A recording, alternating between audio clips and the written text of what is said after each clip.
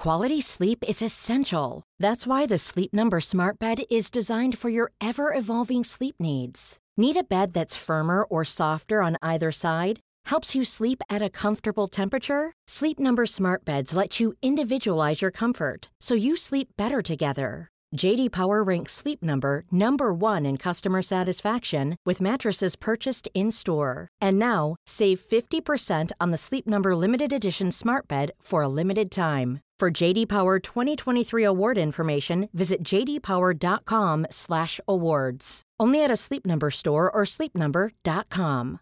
Ready to pop the question? The jewelers at BlueNile.com have got sparkle down to a science with beautiful lab-grown diamonds worthy of your most brilliant moments. Their lab-grown diamonds are independently graded and guaranteed identical to natural diamonds, and they're ready to ship to your door. Go to BlueNile.com and use promo code LISTEN to get $50 off your purchase of $500 or more. That's code LISTEN at BlueNile.com for $50 off. BlueNile.com, code LISTEN.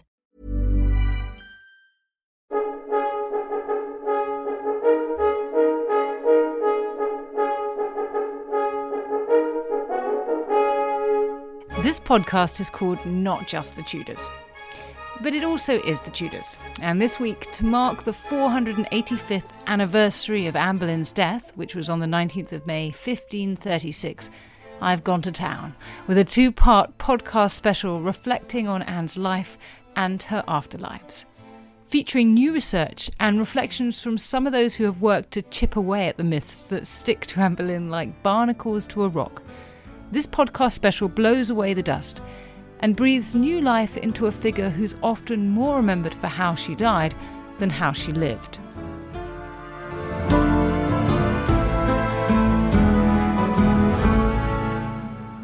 And today we're thinking about Anne and her afterlives. Anne Boleyn has long featured in historical fiction, in films, and in popular TV depictions of the Tudors. Many of these repeat long-held myths about Anne, that she was a witch, that she had a 6th finger, that she gave birth to a deformed fetus, or they reiterate tired tropes of Anne as a femme fatale, a seductress, a schemer, an ambitious woman who reached too high and deserved to fall. So to discuss our perceptions of Anne Boleyn, how these have changed over the centuries, how perhaps misogyny has played a role, and how she's had many afterlives, I'm delighted to be joined by a panel of experts. Claire Ridgway, since 2009, has run the AnneBoleynFiles.com, which is a go-to site for everything about the Tudor period. She's also a founder of the Tudor Society and has published several books, including The Fall of Anne Boleyn in 2012. She describes herself as on a crusade to debunk the myths surrounding Anne Boleyn and educate the world about the real Anne. Also in 2009, Natalie Gruninger created On the Tudor Trail, a website that focuses on the historic sites and buildings associated with Anne, and with Sarah Morris, she co-authored In the Footsteps of Anne Boleyn. She's also the host of the wonderful Talking Tudors podcast. So both Natalie and Claire know a lot about why people are interested in Anne. Then there's Dr. Stephanie Russo, who's Discipline Chair of Literature at Macquarie University, Australia.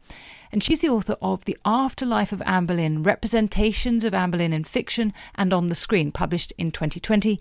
And last but not least, Roland Hoy is an art historian whose blog Tudor Faces especially focuses on Anne, and he has written an academic article on Anne of the Wicked Ways, Perceptions of Anne Boleyn as a Witch in History and in Popular Culture. So this is a wonderful panel, and it's also an international panel because I'm joined by Natalie and Stephanie from Australia, Roland from the US, and both Claire and I are in the UK. So it has taken some careful timing to figure out when we could do this. I suppose I'd like to start with you, Nat and Claire. Let's have a think about why people come to your wonderful websites. Why do you think people are still fascinated with Anne? Claire, do you want to kick us off? Okay, I think it's the drama of her story, the dramatic rise, the way that Henry VIII singled her out and moved heaven and earth to possess her, really. The whole great matter, the break with Rome, it was all so much. He really turned England upside down to have her. And then, of course, her dramatic fall and the tragedy of that. I mean, it is really like a modern day soap opera. So I think it's that. And also, I think I've had comments that Anne is this really strong female. She's not your typical 16th century woman either. Someone said that they really related to her because she was a kick-ass female. So, yeah, a very different kind of 16th century figure. Natalie, is that what you think as well? Is what you found? Absolutely. I do agree with Claire. I think the story is just extraordinary, and that does attract us very much so. But I also think there's a sort of air of mystery about Anne and Anne's story. There's so much that's unknown. There's so much that's disputed. All those fundamental questions, when was she born? What does she look like? They're all things that we still debate and passionately discuss today. So I think that mystery brings a lot of people to the story because they do want to know the facts as much as possible. I think that point also about her being seen as a kind of role model was very interesting as well. Does anyone have any thoughts on why she's come to be seen as this kind of proto-feminist? Well, in my research, I found a lot of novels that position her as a proto-feminist that actually start quite early. So even Jean Plaidy in the 1940s is writing novels in which Anne expresses an interest, not in feminism per se, doesn't use the word, but expresses an interest in women's rights. I think it's become a mainstay, really, of historical fiction, this idea that she was ahead of her time, that she was interested in women's education, that she was not like other 16th century girls, and that she had a kind of more intellectual engagement with the world. Whether that's true or not, we don't know, but it's become a mainstay, really, of historical fiction that you see repeated over and over again. Alison Weir comments in the notes to her novel, A King's Obsession, which is the second of her Henry VIII Six Wives series. She actually comments that she felt compelled to represent Anne Boleyn as a kind of proto-feminist figure because that is the currently accepted view of her. So it's interesting to see fiction feeding into history, feeding back into fiction, because she is a historian, but she's taking up this image of Anne that really has become, as I said, a mainstay of historical fiction. It's just accepted as a truism now, repeated endlessly and endlessly. Thank you, Stephanie. Yeah, I think that's right. And Roland, you've thought quite a lot about some of the most persistent myths and legends about Anne, and particularly thinking about her as a witch. How has she built up a reputation as that? There is a misconception that Anne Boleyn was charged as a witch when she was arrested in May 1536, but the truth is the witch aspect never existed at the time, and in my research until the 20th century, actually. So when she was charged, it was actually as a whore, as an adulteress with her brother, amazingly enough. And the negative talk about Anne Boleyn after her death was mostly as a whore, again, as a person who was sexually active and promiscuous, and as a heretic. But it wasn't until the 20th century that she was perceived as a witch, amazingly enough. So let's come back and think about her reputation over the centuries since in a second. But Natalie, this idea about myths, is this something that you encounter? Does it frustrate you? It's something that I think Claire and I, running websites as well for the time that we have, encounter so much of this.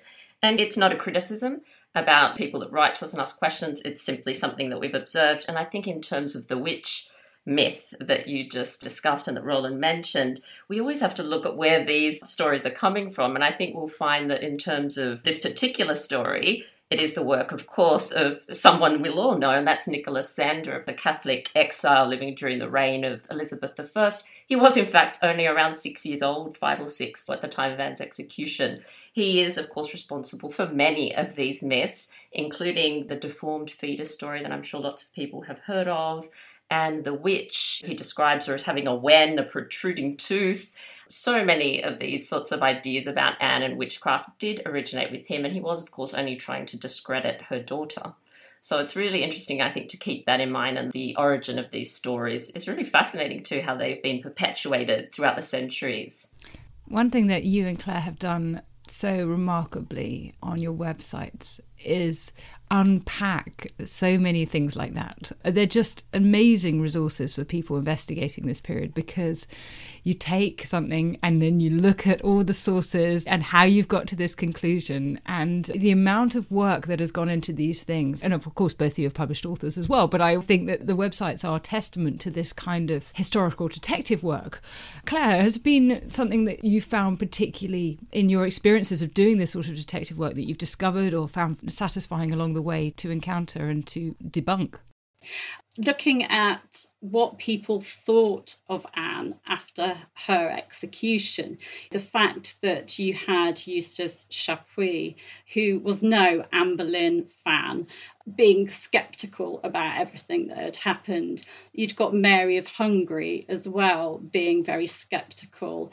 And so there was this scepticism. There were rumours about Jane Seymour. And too many people think that everyone believed that Anne Boleyn and the men were guilty. And it's just not true. There was lots of scepticism, lots of rumours about the king and Jane Seymour, gossip about that. So that was kind of satisfying for me to be able to sort of debunk the idea that in the 16th century, everyone thought that Anne Boleyn had done this, that she was this woman that had slept with all these courtiers, even the king's groom of the stool and her brother, and that everyone just fed into that. Everyone believed the king and Cromwell. So that was satisfying when I did that research and found what the rest of Europe was saying.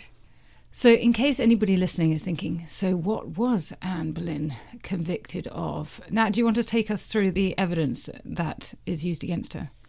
Yeah, so the charges of adultery, incest and treason are the charges that she was charged with. So no witchcraft, you'll notice. The way the language has evolved over the centuries also causes quite a bit of confusion because, of course, there is mention, and apologies for my French accent that doesn't really exist, but sortilège is a word that was used as Chapuis suggested that Henry had told somebody that his marriage had been made using sortilège, like charms and spells. But of course, as Professor Ives brought up in his great biography, this could just have been referring to the fact that Henry was talking about his heirs and in terms of divinity and what had been suggested was going to happen in his marriage. So the language is really interesting as well, and how it's been used and adapted over time. So yeah, those are the three primary charges. Of course, even the records of the trials, they are incomplete, unfortunately, and they are, of course, also in very legal Latin, so a lot of people have relied on transcriptions, which has also sort of muddied the waters as well. Roland? Adultery actually was not a treasonable offense. It was actually a religious crime, so Anne would have been tried in a religious court and punished accordingly. So to build up the case, the charges of adultery was to back up the charge of regicide, where Anne was supposedly plotting to kill the king with Henry Norris when she said that, oh, if the king were dead, you would look to have me. So the charge of adultery was really to, again, back up the regicide charge. Yeah, so it's very much trying to blacken her character on the basis of what appears to be fairly flimsy evidence that Anne is conspiring the king's death, which is treason. And that is fascinating, but it has effectively worked, I think it would be fair to say. Let's talk about how Anne's reputation has been established over time. Stephanie, you spent some time thinking about this, her reputation over the centuries. What were people saying about her later in the 16th century, 17th century, 18th century? It's funny, the 16th century, you sort of map her reputation to who was sitting on the throne at the time. So obviously when Mary is sitting on the throne, the literature at the time is not going to take a particularly kindly view of Anne. That shifts when Elizabeth is on the throne and people are trying to curry favour through Anne. So they're basically saying a lot of nice things about Anne in order to get Elizabeth's favour. What's also interesting is in the 17th century, representations of Anne start to fall away. So there's this huge gap of time in which we don't really see her represented much in the literature, or if she's there, she's sort of not there at the same time. So a lot of people have made the argument that you can see echoes of Anne's story in Shakespeare's The Winter's Tale. And anyone who will know The Winter's Tale will know that there is a woman who is accused of adultery in that play. Now, obviously, the play ends happily. Things did not end happily for Anne, but people have seen it as containing an echo of Anne. And that's quite a strategy in the 17th century, actually. That's also used in the tragedy of Mariam, which is not really about Anne Boleyn. It is about Mariam, a biblical character, but there are, again, echoes of Anne Boleyn's story that are there in that play. So there's a sense that even though Elizabeth was on the throne or Elizabeth had just died when these plays were being written, Anne was still problematic, people hadn't quite figured out a way to represent her. They hadn't quite figured out a way to marry, for want of a better term, the sex parts of her story with the religion parts of her story. That was a problem. So then you get to the end of the 17th century and you start to get things like John Banks's play, Virtue Betrayed. And Henry is a problem, and he is sort of preying on Anne, and she is represented as this sort of icon of Protestantism, and Anne is seen as this victim. Going into the 18th century, we start to see women take up her story for the first time, which I think is particularly interesting because she had been inscribed in literature prior to that point, predominantly by men who had their own set ideas of what women should be. So in the 18th century, you start getting her written by women. And the piece that I particularly love, and I always love to talk about, is Sarah Fielding's representation of her life. Oddly, this appears in a book that was actually written by her brother. So Sarah Fielding is the sister of the famous English novelist Henry Fielding, but she actually writes a chapter of one of his books called Journey from This World to the Next. And this is a book in which the main character goes down to the afterlife, speaks to Anne Boleyn about her life, which, is a sort of fantasy people have had. If you could meet Anne, what would she say? She actually doesn't say all that much about Henry, interestingly enough. She talks mostly about her experiences in the French court. And what she says is that she's learnt that men will always let you down and that you should use your sexuality and your power as a woman to get what you need to get in order to move through a world that's hostile to you. And that's basically what she's done with Henry. Because she realises that she lives in this patriarchal world, she has to use the resources that she has, which is her beauty, her charm, all of these things that have become kind of legendary part of Anne Boleyn's appeal, in order to enable her to build herself some kind of life. And I think that's a really interesting way of Anne being used as a tool through which to think about the contemporary world. So Sarah Fielding is obviously writing with knowledge of Anne Boleyn's story, but she's also writing for a contemporary audience. And she knows that women are reading this story and are seeing aspects of their own experiences through Anne's story. And I think going back to what we were saying before about Anne being seen as a feminist, and I talked about the 40s, I think you can actually trace it even further back than that to this kind of writing. And that becomes a kind of dominant theme of 18th century writing, that she is this icon, I think, of women's experiences, right? That she talks to women across centuries. Yeah, that's a very interesting point. But I also think that it's true that she has become a kind of cipher over the centuries and used in different ways. And perhaps that's never more true than when we get to the 19th century and we suddenly get this flourishing of historical works, including works by women, that are thinking about merry old England and the Tudor past, and it's become this exciting period to focus on. How much do you think the 19th century has influenced our ideas about Anne? In the 19th century, we get a spate of writings in which she is again a Protestant martyr. She is the woman that sits at the pivot point between the medieval and the early modern. But what we also get is very strange texts that read her in all sorts of other ways. So I'm thinking here of something right at the end of the 19th century. There's this novel called Still, and that's written by a guy called M.P. Shiel. And that is the worst Anne I have ever read, in the sense that she's absolutely and utterly evil. So within the same century, you both get Protestant victim Anne, and you also get evil Anne. This is an Anne that stalks women across England. Basically, she's trying to stalk this woman across England so she can set up this woman's sexual assault by Henry, because her reasoning is if Henry sexually assaults this woman, quenches his lust, he will return to her. It's a very different image of Anne. She's got blonde hair in this novel. She's got frizzy blonde hair. Again, that's completely different vision to Anne than we usually have. I mean, we can say, yes, that's incorrect. We know she didn't have blonde hair, but that was still an image of Anne that's circulating. So I think in the 19th century, you do get a lot of the roots of the mythology of Anne, but you also get the ability of Anne to mean whatever you wanted her to mean. There's so much malleability in her story because there's so many unanswered questions that she could be both a Protestant saint and she could also be a femme fatale. Yes, I think that's right. We see that really interesting binary that people have when it comes to Anne. You know, she is both this kind of sexually alluring woman and also this Protestant saint, that she's both somehow a whore and a seductress and entirely chaste. The sort of mental gymnastics we do when we're characterising Anne Boleyn always seem to me quite extraordinary. Natalie, do you find that you're wrestling with these different ways of how people have seen Anne? Absolutely, but I don't necessarily think that it is a negative thing, because I think it's exactly why so many people can make an emotional connection with her.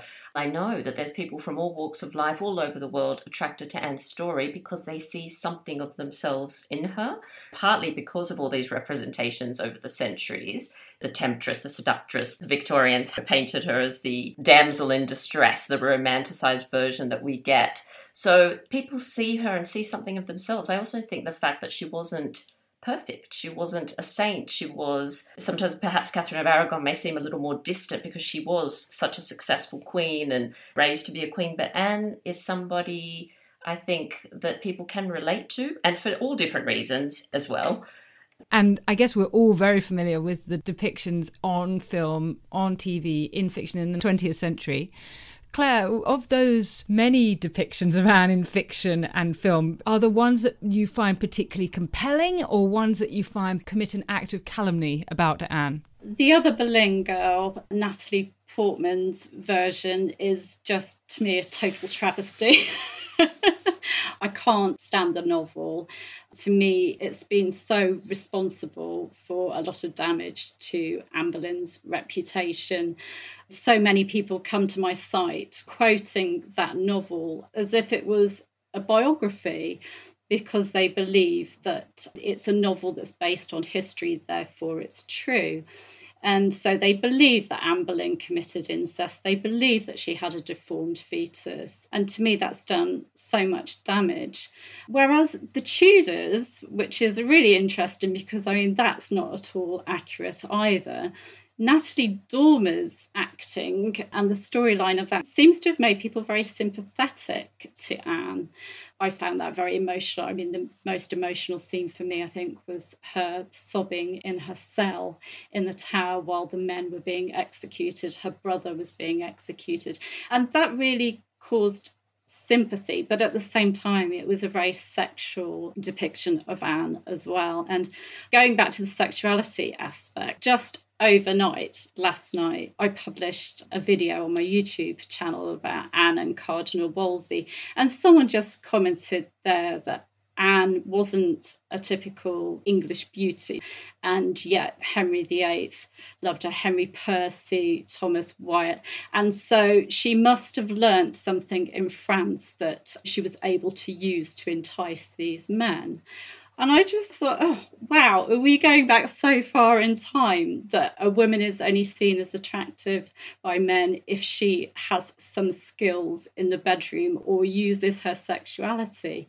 To me, I know so many women that have got something about them. They may not be seen as pretty or beautiful to our standards today, but they have something about them that makes you do a double take as they go past. Their confidence, something that oozes from them. And it's not them trying to entice a man, trying to prey on a man.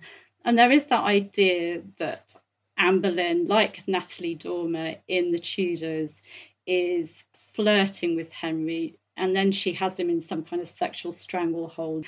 She is holding out on him on purpose because she wants to be queen.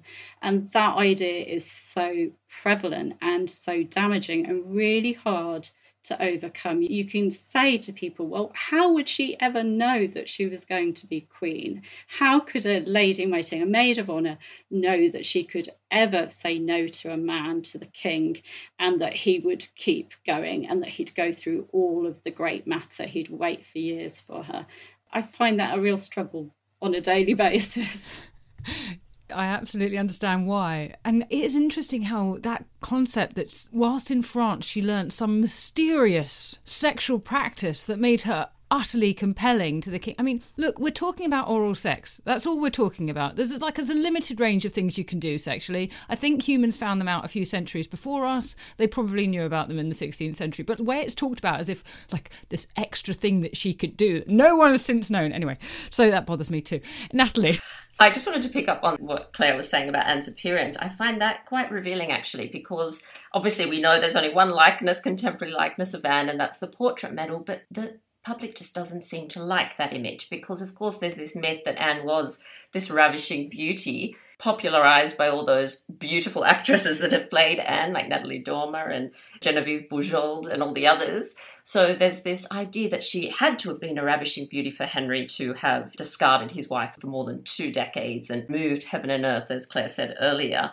But we know from the scant contemporary evidence that she was in fact not the English Rose. She was quite different looking, kind of olive skinned, fairly dark hair. We're not sure exactly what shade, but fairly dark, probably dark eyes as well. Quite thin, probably. But, you know, whenever you present a portrait, of course, some portraits are acceptable. The Hever Rose portrait, that's a lovely portrait. The National Portrait Gallery portrait. But something contemporary like Anne's portrait medal is not as appealing. And people get quite cranky if you want to tell them that that is the only contemporary likeness of Anne, because they are expecting quite a lovely representation. And many of the portraits that we do have are later and we think have probably been made to look somewhat more beautiful than they may have been originally. But I suppose the heart of what you're saying is people find it difficult to accept, and this shows continuing misogyny, that actually it was just the fact that she's charismatic, just really intelligent, educated, sophisticated, witty, you know, just that stuff. And actually that's what Henry VIII tends to look for in women. Stephanie? Well, it's interesting how Anne's blend or her variety of attractiveness really becomes a trope in historical fiction and film, I think, as well, because a lot of the novels, say from the 1960s onwards, you get a lot of contrast drawn out between Mary Boleyn, who is blonde English Rose, and therefore good and also domestic. She's much more interested in the domestic sphere. And you get that contrasted negatively to Anne's dark, a little bit mysterious and ambitious character, right? And that is rendered bad. So the domestic English Rose, Mary, is good and successful, and the ambitious, sexy, dark-haired Anne is bad, and she falls because she is too ambitious. And that, of course, is taken up by Philippa Gregory in The Other Boleyn Girl.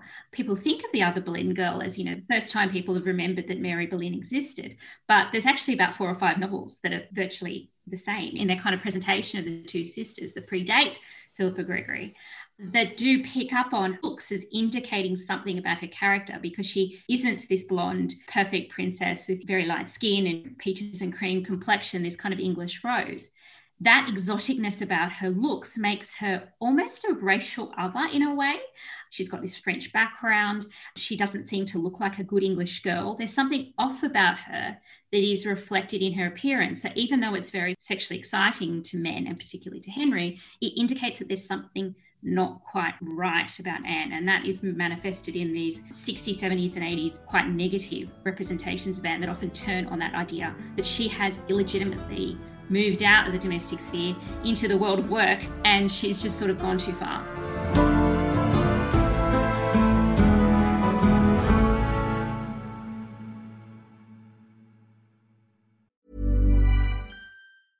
A lot can happen in the next 3 years. Like a chatbot may be your new best friend. But what won't change? Needing health insurance. United Healthcare Tri-Term Medical Plans are available for these changing times.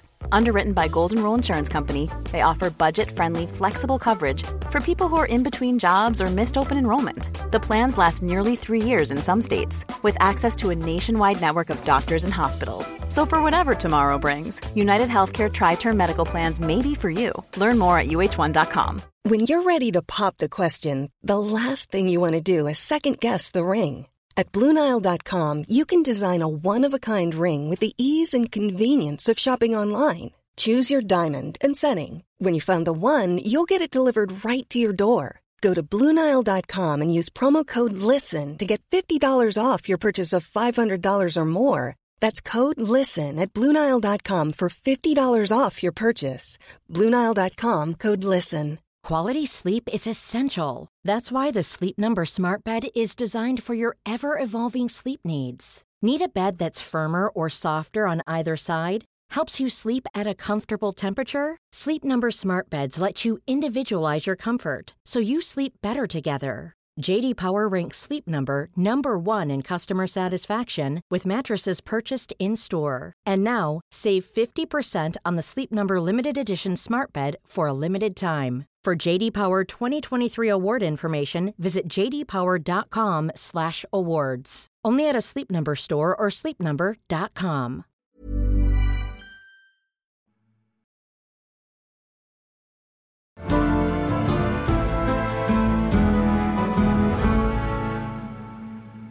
Roland, have you come across that effective sexism or misogyny in your readings of how Anne has been depicted, particularly in the 20th century, I suppose? It's interesting how by the 20th century, especially by the 1960s, 1970s, perceptions of Anne became very negative. This was expressed in books about her, popular novels, and even television and film, where you have Anne, for instance, in the Henry VIII and His Six Wives with Keith Mitchell and Charlotte Rampling, where she does come across as this very strong-willed, evil woman, and that is expressed by bringing back the so-called wen on her neck, which is shown in the film The Misshapen Finger. And then this builds up in the 1980s with the Margaret George autobiography of Henry VIII, for instance, and then Retha Warnick, who brings up the theory about Anne was perceived as a witch by Henry VIII because of a supposed deformed fetus. And then you have Philippa Gregory building up on this theory too. So it's interesting that how she went through this nadir of being so negative, but by the 2000s or so, she became very popular. She became a feminist icon, the it girl. And if you read Susan Bordeaux's book, I mean, this expresses it very nicely how her progression to a heroine has happened in the last 10 years or so. But that's just crazy. I mean, that's just totally writing all sorts of tropes onto it that has nothing to do with 16th century realities. I guess that's something we do a lot with Anne, though. Let's think about this way that her character is depicted as well, because she is depicted as being manipulative a lot. And why do you think that we see her in this way? Natalie?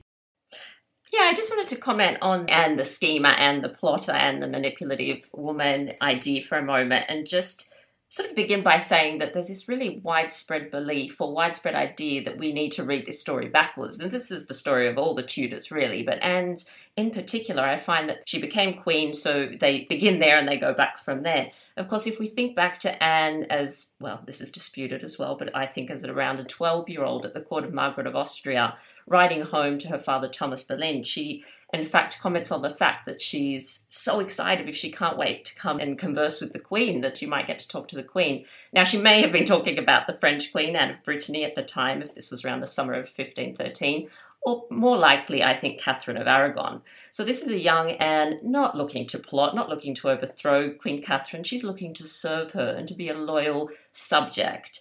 And I think it goes back to this idea of reading the story backwards. Anne lived without the benefit of hindsight, like all of us do, making decisions on the spot, not knowing what the next day would bring. And I think this is forgotten at times. So I think Anne did the best with the situation that was placed in front of her. And of course, she made mistakes. She had no idea what was coming and how the story was going to end. But I like to remind people, I suppose, that young Anne had no thought of manipulating anybody or becoming anyone's concubine. She just wanted to serve and to be at court and serve her queen. Claire? I think it also tells us a lot about people's perceptions of Henry VIII as well. If you've got Anne being this predator, this star manipulator, then Henry VIII is a very weak character.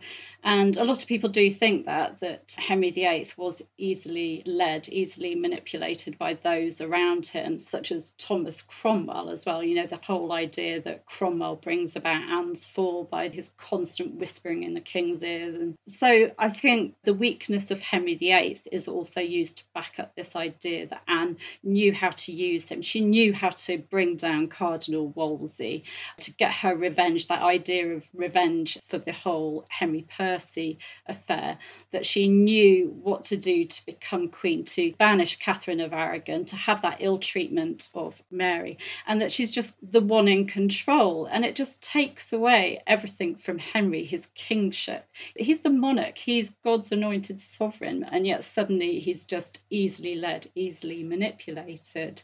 So it tells us a lot about people's perceptions of Henry VIII as well. That's right. Famously, the granddaddy of Tudor history, Geoffrey Elton, called Henry VIII a bit of a booby and a bit of a baby.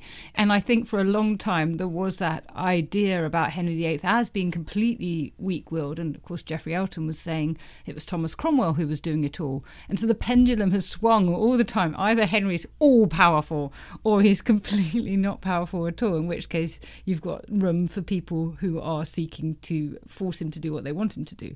Roland, you wanted to come in also thinking about this? So in her portraiture, there recently has been proposed that the B-type portrait of Anne with the bead necklace is actually a negative representation of Anne intentionally, that it was meant to show her as a witch-like figure because she had black hair, she had very pale skin, and she wore black, which was supposedly a very witchy color.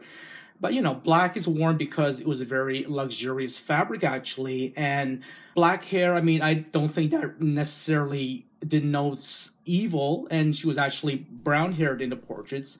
So this was brought up in the Lost Faces exhibition about 10 years ago. So I thought that was very interesting how people have used her portrait to back up the negativity about Anne. I'd also like to put to you all the question that I put to Claire about which fictional depictions, either on the page or on film, which one do you love and which one do you hate? Stephanie? I have to admit, I really do like Natalie Dormer's Anne in The Tudors, but my left field pick is actually a novel that reimagines Boleyn if she were a high school girl, a contemporary high school girl. And this is a novel called The Dead Queen's Club by Hannah Capen. I talk about this novel all the time because I just love it. It basically imagines Henry as a high school jock, Anne as, again, the slightly kind of sexy outsider. And what it does so brilliantly is that it turns the story of Henry and his 6 wives into a feminist revenge tale. So minus the 2 that are dead, all of the other wives, plus a character based on Lady Rochford and sister-in-law, George Boleyn's wife, she teams up with the 4 remaining wives who are her girlfriends, and they take Henry down with this little feminist girl gang that they call Operation Desdemona. It sounds ridiculous when I say it out loud, but it's so funny and playful. It's playing with the images of all the wives. And what Hannah Capen does so well is that she understands this reputation of all the wives and she flips the script. So it's narrated by a character that's based on Anne of Cleves. And Anne of Cleves talked about how when she first met Anne, she saw her as like the woman in a James Bond movie, which is actually quite a good analog to how Anne has been represented by some. And then she realizes as the novel proceeds that that's actually not true. And she says the story of Anne Boleyn can be whatever the teller wants it to be. And when I read that line, I was like, yes, that is what my entire book is about. So I really like The Dead Queen's Club. It is a really fast, really fun, really clever read. My least favorite, I'm going to have to echo what everyone else has said. The Other Boleyn Girl, not my favorite. Interestingly, the historical inaccuracies don't actually bother me, but I think the book is tremendously sexist because it does represent Anne, I think, as undone by her ambition. Women shouldn't get involved in politics. If they do, then bad things will happen. They might get their heads chopped off. Whereas if you stay home and be content in the home and with your husband and, you don't make waves, then you'll have a successful life. So that is my problem with The Other Boleyn Girl. Oh dear, poor Philippa Gregory, she's not coming off well. And I'm very fond of her work, even though I do take your points. Natalie, what's your travesty? My favourite, it's a tricky one, but I think I'm going to go with Anne of the Thousand Days, Genevieve Bujold. I think she captured something of Anne's spirit, her charisma. Of course, again, there are inaccuracies as with everything. I'm, again, not too bothered by that, but I do love how spirited Anne is. And I also love that she gets to confront Henry in the Tower. I think we all want that to have actually happened. Some people believe she did get to write that famous letter. So I'm going to go with that one as my favourite. Unfortunately, sorry, this sounds like a Philippa Gregory bashing, but it has to be The Other Boleyn Girl. And that's not because I do love some of Philippa's other novels. They're wonderful, they're fantastic. And I think the fact that she's such a great novelist has caused a lot of confusion because the better the writing, the more people believe that it's fact. Yeah, sorry, Philippa, that's got to be my one too. Roland, what's your perspective here? I absolutely love Marie Louise Bruce's biography of Anne Boleyn published in the 70s. I thought it was a very balanced biography. She looked at primary sources. I did not like the Tudors as in the television show. I thought she tried to sell the Tudors as all sex and scandal. But I think the plus from that TV show is that it brought an audience to Tudor history. And Natalie Dormer, in an interview, she did say that she did try to improve the script, and she had talks with Michael Hurst, the scriptwriter, about bringing in other aspects of Anne, I think particularly her religious commitments and her religious views. So she wanted to make the character stronger than just a scheming woman. I think it's very interesting that what these films and novels are wrestling with again and again is this idea about how do we deal with a woman who rises, right? How do we deal with a woman who's obviously attractive, possibly ambitious, possibly not? There's lots of penalties here for this woman having this success. And then the satisfaction, of course, of her being cut down. And that feels to me like it comes out as a theme again and again. And one thing that none of you have mentioned, but I find particularly galling, is in the series that came out in 2003, Ray Winstone playing Henry VIII, there's a rape scene. Henry VIII rapes Anne. Completely gratuitous, completely unhistorical or ahistorical. It's not in the sources. And that one really bothered me because it's another way of making Anne pay the price. Does that ring true with you? Do you think that's right? That scene stands out for me too, because I think there's an element of wanting to punish the ambitious woman or the powerful woman or the woman who seems to have some kind of power over other people. And that, I think, plays out in that film where Henry VIII is sort of like a mob boss. And I think that we do still take this sort of pleasure in, chopping a woman down to size. Here in Australia, we talk about the tall poppy syndrome all the time. And I think that we see an element of discomfort with this woman who seems to be moving beyond her station, that is manifested in this kind of almost glee that she doesn't retain her power. Usually most of these things, they present Anne's death as, this tragic moment, which it is, right? But there is, I think, still a kind of only barely repressed satisfaction that she couldn't hang on. She got this power, but it was tenuous. It was intangible. It couldn't last. And so we're set up to kind of say, well, she shouldn't have looked so high. She shouldn't have wanted all of these other things. If only she was content. If only she sort of let herself be the mistress for a while and then faded into obscurity. There's that sense of delight or joy that these series, like the one you mentioned, ask us to take in this idea of her being cut down to size, which is very troubling. I think you're spot on, Susanna, that all of these representations are saying is we haven't quite figured out how to represent women in power. Claire?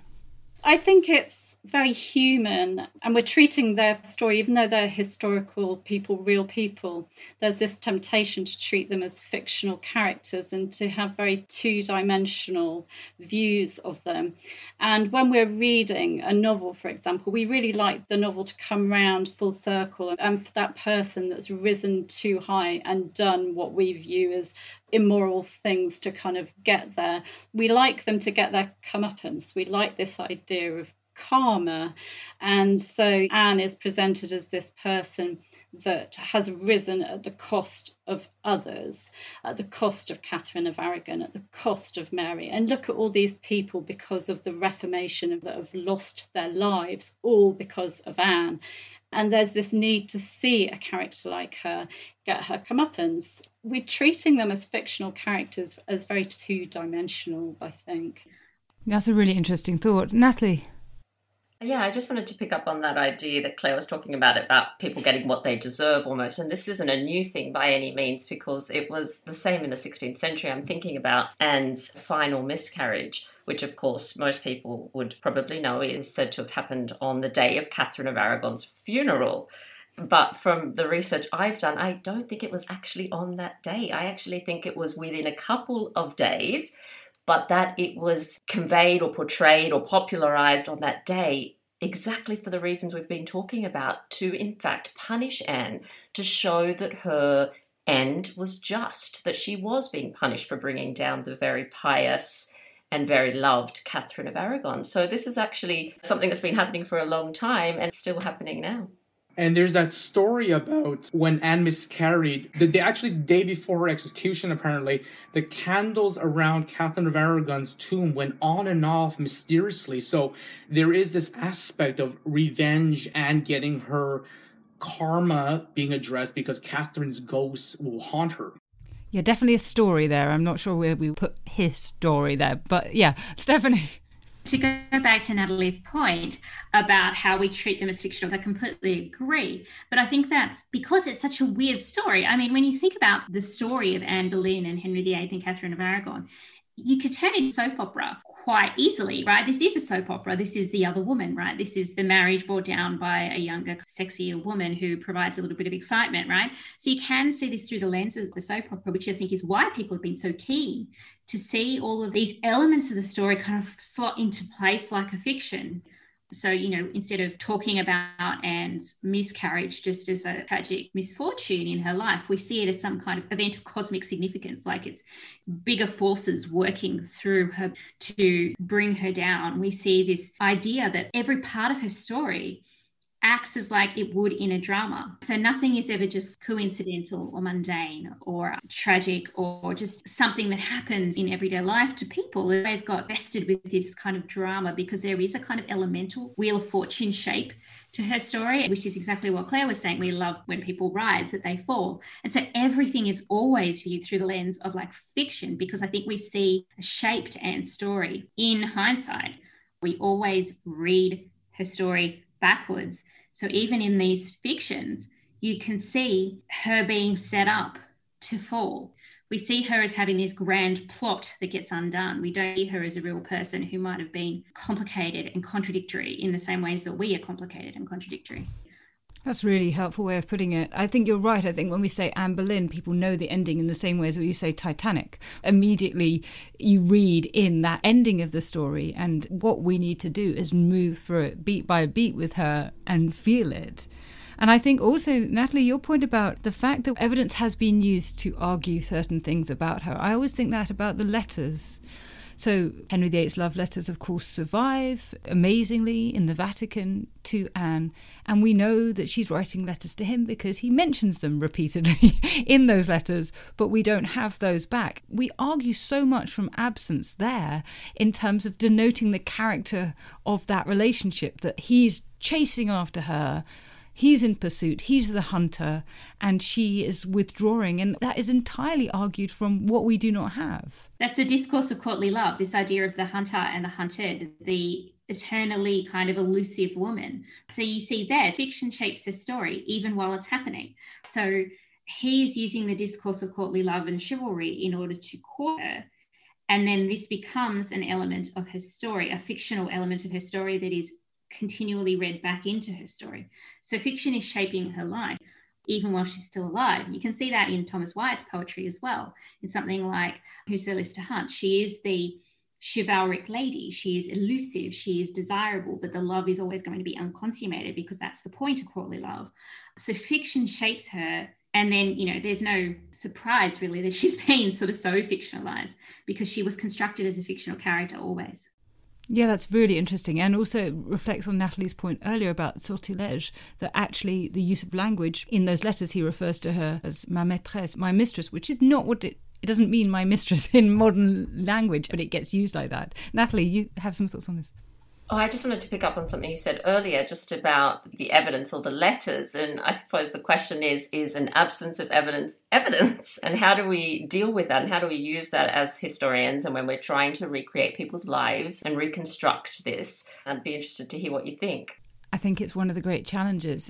I'm often going on about this. There's some really great scholars who are working on, for example, the history of enslaved women taken across the Middle Passage from Africa, about whom we have only absolute scraps of evidence. How do you write the lives of women who don't feature in the archives really at all? Anne features lots. We've got lots that we have from her, about her, said by her. But there are still these spaces where there are gaps. And what do we do with those? What's the responsible approach, but also the empathetic approach to handling these histories where there are gaps? It's a big question for historians at the moment, I think. But let's have a think, finally, about the fact that each one of you has given hours, weeks, months, years of your life to Anne Boleyn. And I think that what we study, what we work on, in some way represents something about ourselves, that we must be driven by something. So why have you spent so much time with Anne? For me, it was the fiction, actually. So I had always been interested in Anne from when I was a young girl. I don't recall why. I don't remember what the first text that I read was. I just knew I was always interested in her. And so I just became fascinated by that question of why. What is it about this woman that is so endlessly representable, is so endlessly fascinating? Why is it that we never get rid of Anne Boleyn's story? Claire, what do you think? Well, for me, it was Anne that drew me in initially, but actually it's her whole family that have kept me interested. I mean, George is just as fascinating to me, as is Thomas Boleyn. And then you get Jane Boleyn and Elizabeth Boleyn, who's a complete mystery. It's the fact that her whole family has been blackened. You know, all the ideas about George Boleyn, and did he really have homosexual relationships at court? Did he really beat his wife and have an unhappy marriage? Was Jane Boleyn really the person that brought the Boleyns down out of revenge and jealousy? Was Mary Boleyn really this angel? There are just so many myths around them. And Thomas Boleyn pimping out his daughters to rise at court when actually he was already rising in Henry VII's reign. It's the whole family, the way that they've been blackened. And for me, I just like to be able to put things right. That's really interesting. I love that sense that you're doing justice. You're the lawyer for the dead, and you're protecting their interests. Roland? My interest is in Anne's portraiture. Imagine we know Anne, but let's pretend we have no portraits of her. And when we read about famous people, we want to know what they look like. We want to know what Joan of Arc really looked like. And Cleopatra, for instance, who really have no faces, but just modern perceptions of who they are. And with Anne, we have that problem too because of her lack of portraiture. There are just very few images of her. So I like that aspect of her where, you know, she is mysterious, and I like the detective work that goes behind tracking down what she looks like through contemporary sources and the pictures that we do have of her, the images. One of the images of her that I find very fascinating is the checkers locket ring. For those who have seen it, I mean, what a treasure. What a beautiful little treasure that is. Yes, it's an amazing picture. We've got in the ring a tiny little portrait of Elizabeth I, and then above it, what looks like it could be Anne Boleyn, could perhaps be a young Elizabeth I. It's someone wearing a French hood and looking like Anne does in many of the later portraits. So it's a bit of a mystery. Natalie, what drives you? I think my answer is, I was going to say twofold, but it might be threefold. There is, of course, the extraordinary story. I think stories are absolutely critical to my life, and I know to many people's lives. It's how we understand our world. It's how we talk about our lives. So there's that aspect of the extraordinary story. I could, of course, rattle off, you know, her many talents and attributes, many of which really either that I can relate to. For example, her charitable endeavours and her promotion of education, how important she saw that. But there's also a part that's kind of mysterious, Susie, that I find really hard to explain. And I suppose, you know, even now when you meet people today, and some people you connect with immediately, others you don't. And even over the internet, I've made great friendships with some people, not with others. So there's this sort of mysterious aspect as well that has drawn me to her story ever since I first came across her in my early 20s, that I can't really explain that, but I just feel quite drawn to her. I can admire all other women and queens and Henry's consorts. I think Catherine of Aragon was extraordinary as well. I'm not just Team Boleyn, although I am Team Boleyn, but I'm not just Team Boleyn. But yeah, so I think part of it is a kind of mysterious, just emotional connection that I've made with her. I love the idea that Anne's charisma has stretched down the centuries and that we're still just drawn to her as moths to a flame. Thank you all very much indeed for helping us think a bit about our perceptions of Anne Boleyn. You've brought so many layers of understanding to it, so much complexity that actually, whilst I feel like we've been ripping off all sorts of myths and debunking them, I feel like we've got so much more to think about. So we might have to come back to this sometime.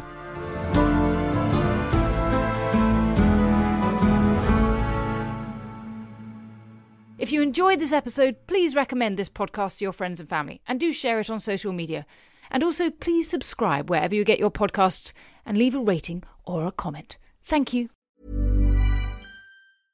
Mom deserves the best, and there's no better place to shop for Mother's Day than Whole Foods Market. They're your destination for unbeatable savings, from premium gifts to show-stopping flowers and irresistible desserts. Start by saving 33% with Prime on all body care and candles. Then get a 15-stem bunch of tulips for just $9.99 each with Prime. Round out Mom's menu with festive rosé, irresistible berry chantilly cake, and more special treats. Come celebrate Mother's Day at Whole Foods Market. Even on a budget, quality is non-negotiable. That's why Quince is the place to score high-end essentials at 50 to 80% less than similar brands. Get your hands on buttery soft cashmere sweaters from just $60, Italian leather jackets, and so much more. And the best part about Quince, they exclusively partner with factories committed to safe, ethical, and responsible manufacturing. Elevate your style without the elevated price tag with Quince. Go to quince.com/upgrade for free shipping and 365-day returns.